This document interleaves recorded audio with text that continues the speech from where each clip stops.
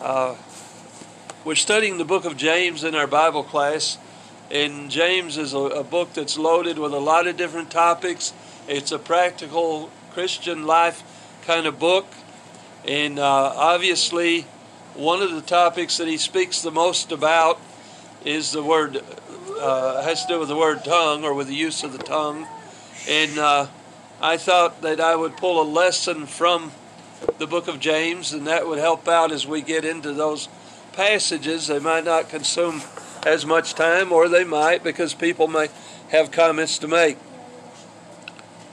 What I attempted to do was to draw the book of James, the statements regarding tongue, draw them together with other scriptures throughout the Bible, because the best commentary on anything in the Bible is the Bible itself.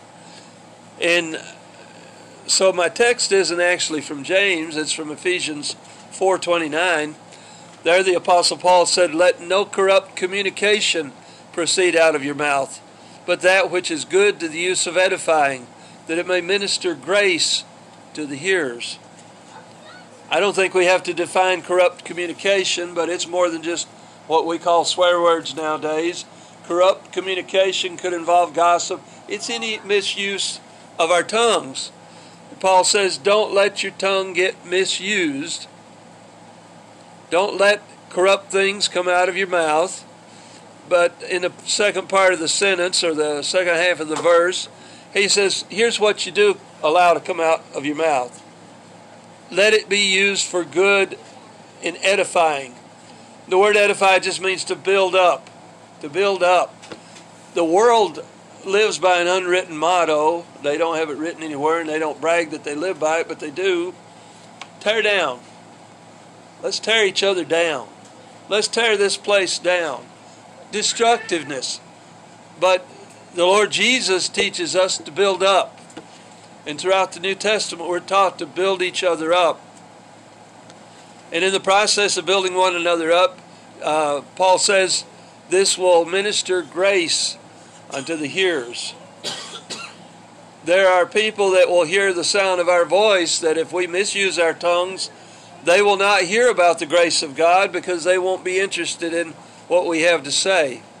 And so as we proceed to apply this particular verse and let it blend in with the ones that will come from James in a few moments, we will number the things that will have no corrupt communication coming out of our mouth. It'll be good things used for edifying, in other words, to instruct or improve someone, instruct or improve them morally or intellectually.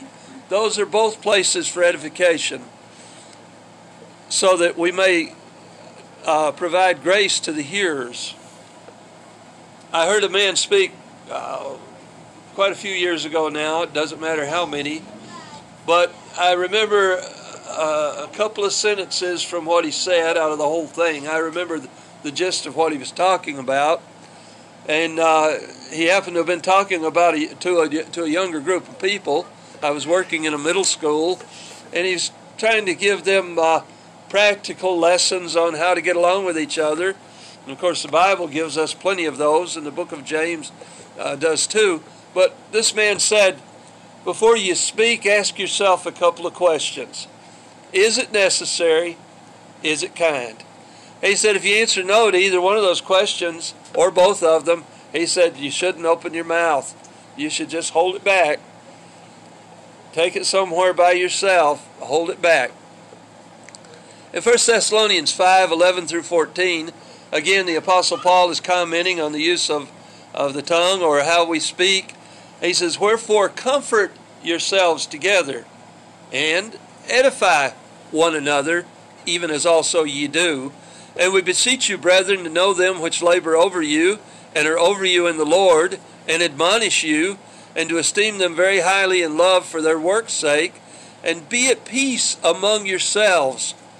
Now we exhort you, brethren, warn them that are unruly, comfort the feeble-minded, support the weak, be patient toward all men.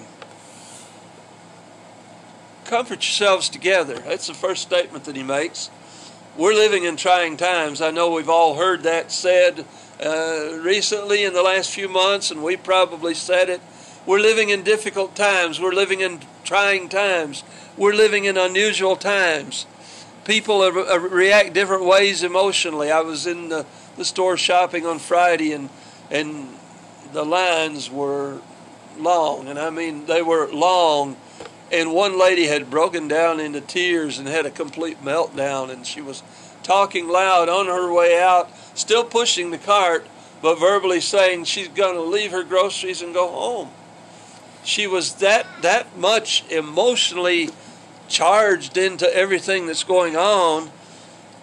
And Paul tells us as Christians, we're supposed to comfort yourselves together. Comfort one another, encourage each other, edify each other. And he says, and I know you do this, even as also you do.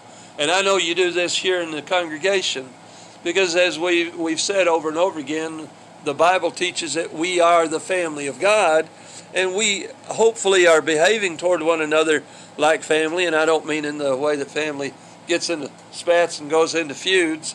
We're not going to go there, but we comfort each other. We work together with each other. But in verse 12, Paul says, I beseech you, I'm imploring you, brethren. He says, know those that labor over you. He's talking about the elders here.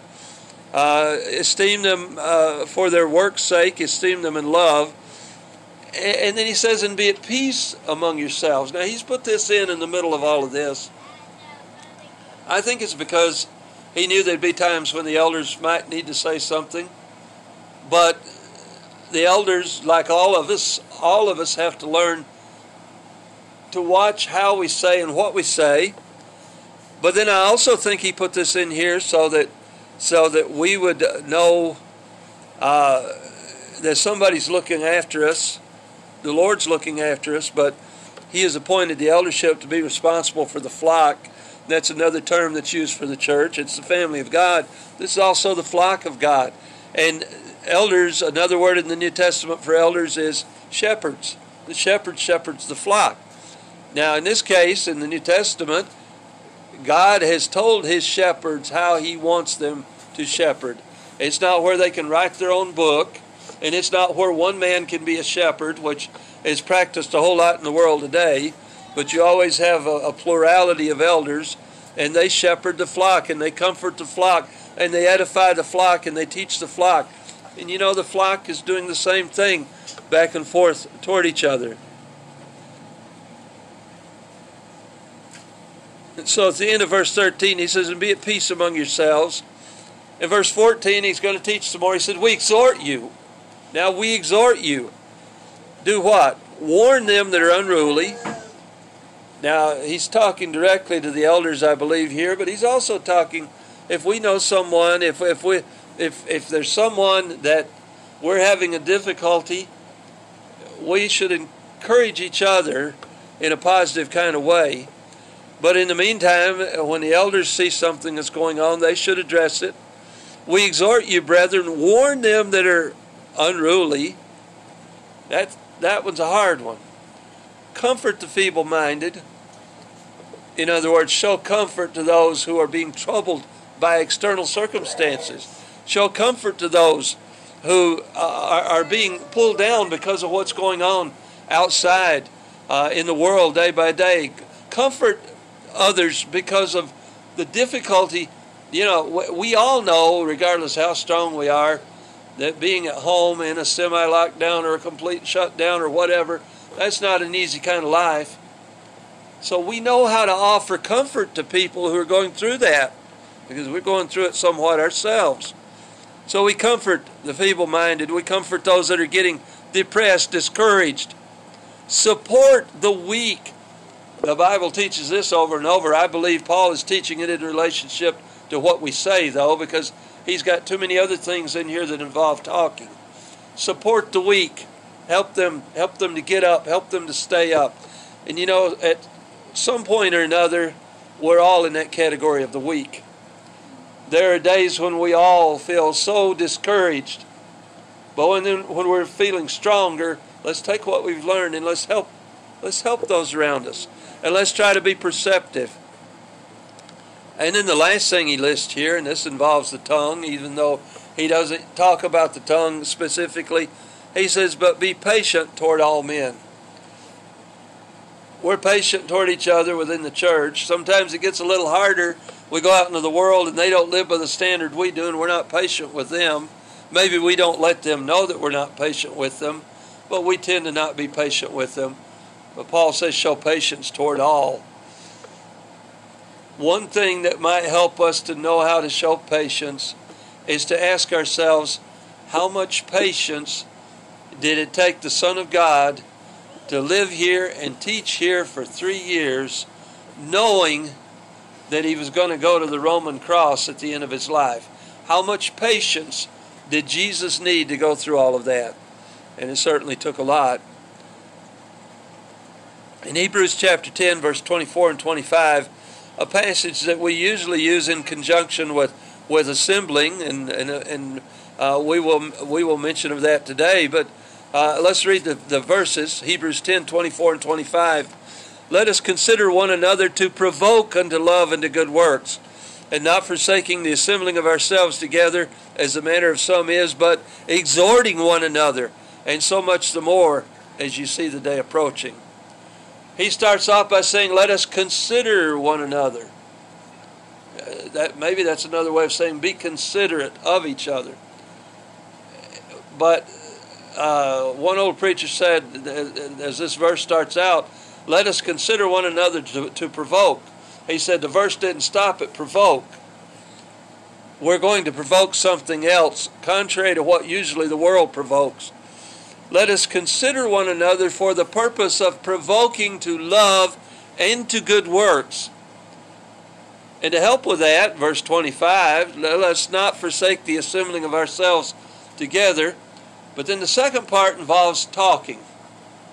But exhorting one another, and so much the more as you see the day approaching. Now when I read this passage, I see 2 approaching days. One of them comes every 7 days. 7 days from now, it'll be the Lord's Day again.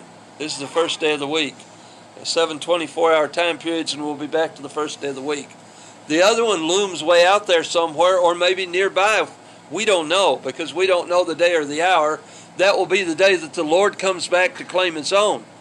And so, the writer of Hebrews says, encourage one another, urge each other to do something. Do what? To not forsake the assembling of ourselves together. To not provoke to anything except love and good works. And how much should we do this? That much more, he says. So much the more as you see the day approaching. So in the 7-day block, the closer we get to Sunday, we should be here to encourage others. Encourage one another. I learned something during the stay-at-home order. When I started sending out text, I got a little more proficient with it, for one thing. But for another thing was, I thought after this is done, I'm not going to quit sending out sermons. And one reason was I had more than one ask me, was I going to continue later? And I said, I don't see why not. That doesn't mean you have to listen to it. If you're here, I don't mean I'm expecting everybody to run home and listen to those sermons. That means they're there when you need a message. They're there. But they're also there when you need to share with someone and you don't know quite what to say. And you think, oh, I remember that lesson. And if you notice, it's building. When you click the link and you get there, it's building like any other blog does. So if you remember what's in the ones you've listened to, you run into somebody that needs to hear it, feel free to share it. There's no problem about that. All of these things we do so much the more as we see the day approaching, not just the Lord's Day, but ultimately the day of judgment. Close your eyes for a minute and think about those around you who are close to you who haven't obeyed the gospel. This gets on my mind a whole lot all the time. Just within the congregation, if we sit and we think about those who have not obeyed the gospel, we have a lot of people that we need to reach out to and love and encourage and help them to find their way and help them to get over whatever stands between them and their salvation and them and God. And you know, we're going to be using our mouths quite a little bit to do that. Either we are or we're going to invite somebody else to. These are things that the mouth was made for, to serve Jesus with. In Romans chapter 14 and verse 19, back to Paul's writings, Paul says, "Let us therefore follow after the things which make for peace, and things wherewith one may edify another." Follow after, chase after, pursue. When we're going to talk to somebody else, let's pursue things that'll make peace. Let's pursue things that will edify people with. Sometimes at the moment it might not be making peace if you're teaching somebody that the wages of sin is death and they don't want any part of it and they're getting angry. But you are doing the right thing at that time because you are teaching to edify them. So we follow after the things that make for peace, and with those things we edify one another. When we're pursuing someone to edify them, I wrote down a little thought here, and it made sense to me. Jesus came to claim us, not to shame us. Jesus didn't come and say, "You're all a bunch of sinners," to put us to shame. He came and said, "You're all a bunch of sinners, and I love you, and my Father loves you, and I'm here to die on the cross so that I can claim you as my own, so that I can bring you into the fold, so that you can have salvation." So remember that when you're talking to someone, because you're a representative of Christ, and you're there to claim them, not to shame them.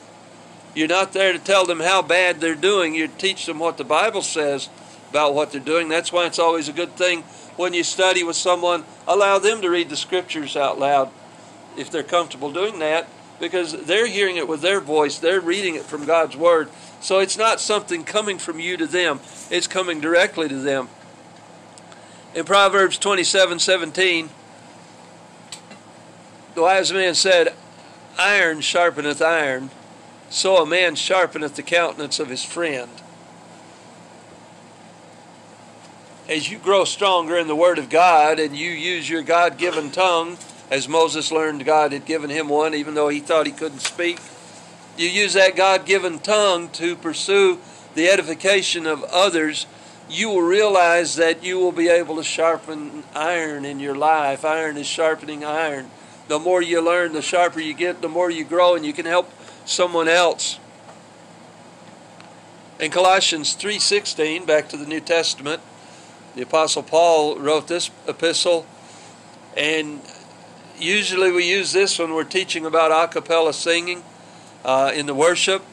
But you listen to the first part of that verse. He says, "Let the word of Christ dwell in you richly."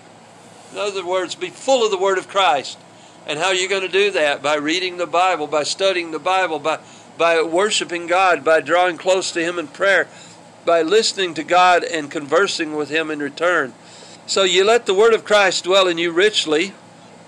And then if I'm not an English teacher, but I've been grading a lot of English lessons, you get to the semicolon and it's almost like another sentence. Or it's a sentence that can't stand alone. He said, "Let the word of Christ dwell in you richly." What's the purpose of that? So you can teach and admonish each other. And he tells us you can teach and admonish each other in psalms and hymns and spiritual songs, singing with grace in your hearts to the Lord. There's an appropriate use of the tongue. Singing, teaching, admonishing each other, teaching the grace of God to other people through song. Hebrews chapter 3 and verse 13. The unknown writer of Hebrews says, "But exhort one another daily, while it is called today, lest any of you be hardened through the deceitfulness of sin." How often should I exhort you? Daily. How often should you exhort me? Daily. Encourage each other. Have a cheerful word. Say something good. He says, exhort each other daily while it is still called today. Why is that? Because tomorrow may be too late. Either one of us may leave the earth, or we all may leave the earth by then. And then the writer points out another problem. Exhort the other person, lest any of you be hardened through the deceitfulness of sin. You see, sin is deceitful because the originator of sin is a deceiver, and that's the first thing he did in the garden, was to deceive Eve and lead her to sin. And so Satan is going to deceive us with sin if he can. He wants your heart to get hardened. God does not want it to be so.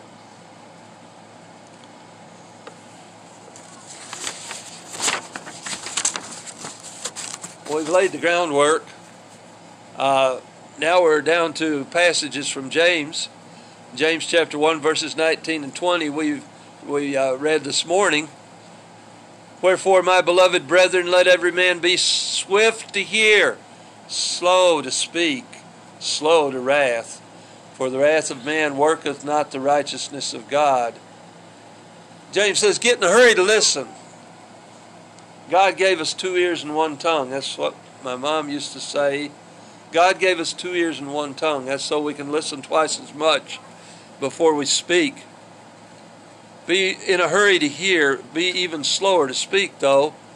I believe it's one of the Proverbs where it says that even a fool can prove himself intelligent by keeping his mouth shut. Something to that effect. Sometimes it's appropriate not to speak. Other times it is appropriate to speak. But James says, but don't just blurt it out. Give it some thought. We talked in class about God giving us intelligence and God giving us the ability to have some perception. And so James is telling us, be in a hurry to listen. Slow down before you speak. And if you're getting angry, slow down for that. Because our anger, the wrath of man, will not work the righteousness of God.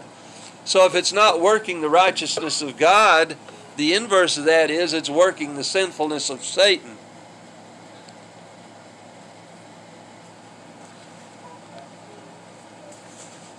One of the Proverbs, and I had jotted down the reference, I think it's 13:13. The chapter is the same as the verse number, but it says, a soft answer turneth away wrath. This is one that's hard for me to learn, and I'm still learning. I'm still working on it. And I'm sure it's that way for many adults, many people. But a soft answer turns away wrath. Sometimes better to say nothing at all than to say anything, because a soft answer turneth away wrath. And so, as we're working with the concepts that James has given us, we want to be turning away wrath. In James 1:26 and 27, and we didn't get quite that far this morning, but I think we read that far. If any man among you seem to be religious, and bridleth not his tongue, but deceiveth his own heart, this man's religion is vain. Pure religion and undefiled before God and the fatherless is this, before God and the Father is this, to visit the fatherless and the widows in their affliction, and to keep himself unspotted from the world. James says, if a man seem to be religious, this is that looking through the transparency or the lack of transparency. If we seem to be religious, but we aren't working on our tongues, then we're deceiving ourselves. That's why I say I believe that most human beings, that's control of the tongue is a difficult thing. We're all in that. But some people will make an effort. The world is full of people who don't make an effort. You can be in a public place and all of a sudden you hear something coming from to the right or the left, and you think, who in the world is saying that? Lack of control, lack of self-control. In 1 Peter chapter 3 and verse 10, Peter said, for he that will love life and see good days, let him refrain his tongue from evil and his lips that they speak no guile. If you love life, if you want to see good days, refrain your tongue from evil. In other words, as the Apostle Paul would teach, when you put something off, you put something on in its place. Otherwise, the bad will come back. Well, if you're going to put off saying evil things, you need to put on saying righteous things, speaking good things, speaking positive things from the Word of God. So if you love life and you see good days, you want to refrain your tongue from evil. You want to refrain your lips so that they don't speak guile. Guile is deceptiveness. deceit, fraud, duplicity, dishonesty. Sounds like an in-depth description of Satan again. He wants us to be little miniatures of him, and he'll deceive us into this. In Colossians 4:6, Paul said, let your speech be always with grace, seasoned with salt, that you may know how ye ought to answer every man. Now, if you're not supposed to have salt, this is one time you can have spiritual salt. Let your speech be seasoned with salt, always with grace, seasoned with salt. Study the Word of God so that you know about the grace of God, so that you know how to answer every man. You should be prepared. You should be ready to answer. And if you're not studying and growing, that makes that course difficult. In Titus, the 3rd chapter, verses 1 and 2, Titus said, put them in mind to be subjected to principalities and to powers, to obey magistrates, to be ready to every good work, to speak evil of no man, to be no brawlers, but gentle, showing all meekness unto all men. Paul is giving directions to Titus for teaching. Some of the teaching in the book of Titus is specifically to elders regarding being elders, but there is other material that's for older people and younger people, older men and younger men, older women and younger women. This book is full of teaching for all of us. The first thing is, be subject to principalities and powers. That would be rulers. Obey magistrates. And I think we all know that the writer of Scripture is saying, obey magistrates unless they tell you to disobey God. Because in the book of Acts, we see Peter and John turning to the magistrate and saying, you don't really expect us to bind you, do you? Because we're going to obey God before we obey man. Be ready for every good work. So far we don't have the tongue involved yet, but here it comes. Speak evil of no man. There's a lot of evil we could say about other people, and I suppose there's a lot of evil because we're humans that could be said about us. But you know, we have an advocate with the Father, according to 1 John, and that's Jesus Christ the righteous. And although there is not a lot of good he can say about us, there's a lot of good he can say for us. And he can tell the Father that he stepped in, and the Father knows this. But as our advocate, he can say, I stepped in, I paid the price, and they have responded to the gift that was offered to them through grace. They've responded to the blood of the Lamb. They've responded to having their sins washed away. So we speak evil of no man because Christ is not going to speak evil of us. He's going to attempt to find the good within us. Even when he was calling the apostles, when you think about some of the men that he called, you think about Peter. He could have said, I don't know if I like this guy because he's this and this and this and this. Oh, and he's a fisherman. Wow. No, he didn't look at what these guys were. He looked at what they could become. That's called agape. The highest agape love is the highest good, seeking the best in others. And Jesus looked at each of us down across the ages, and he looked at what we could become if we had the opportunity. And he said to the Father, yes, I'm willing to go to the cross. So we're not to speak evil of others. We're not to be brawlers, but we're to be gentle, showing all meekness unto all men. The word meek, it gets confusing, but Moses is called the meekest man in the Bible, and somebody wonders, is that because he could command armies, command the ocean? Here's a definition of meekness. It's a spiritually meek person is not self-willed, not continually concerned with his own ways, ideas, and wishes. They are willing to put themselves in second place and submit themselves to achieve what is good for others. Meekness is therefore the antithesis of self-will, self-interest, and self-assertiveness. And I guess we could say, or we could agree with the Bible, the reason Moses was described as the meekest man in the Bible is because he gave up his self-interest, his self-will, and his self-assertiveness to comply with what God wanted. And over the Scripture says, and the Lord spake unto Moses, saying, speaking to the children of Israel. And he would go to the children of Israel and he would say, the Lord your God said, and you know you need to obey him, because if you don't, you will answer to the consequences. But if you obey him as a loving father, he's going to take care of you and take care of your needs. Moses was meek because he was not a selfish person. Some have defined it as power under control, and I think that would fall in the category with this. And so we are to show meekness in our lives as Christians. Jesus was meek. He threw the changers out of the temple. That didn't mean he wasn't meek. His power was under control, and he was putting the interest of his Father. He was taking care of the interest of his Father, because he even quoted the scripture, you made my Father's house a den of thieves.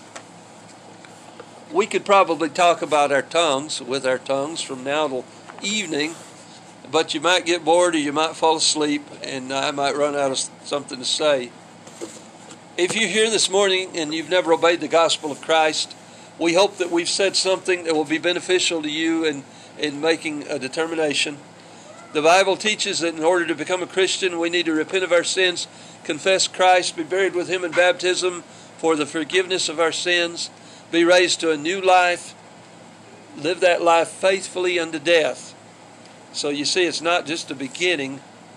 It's not the end product, it's a beginning, but it's a beginning with a continuation. If you're a believer and you've not been faithful to your calling, you need to repent and pray and recommit yourself.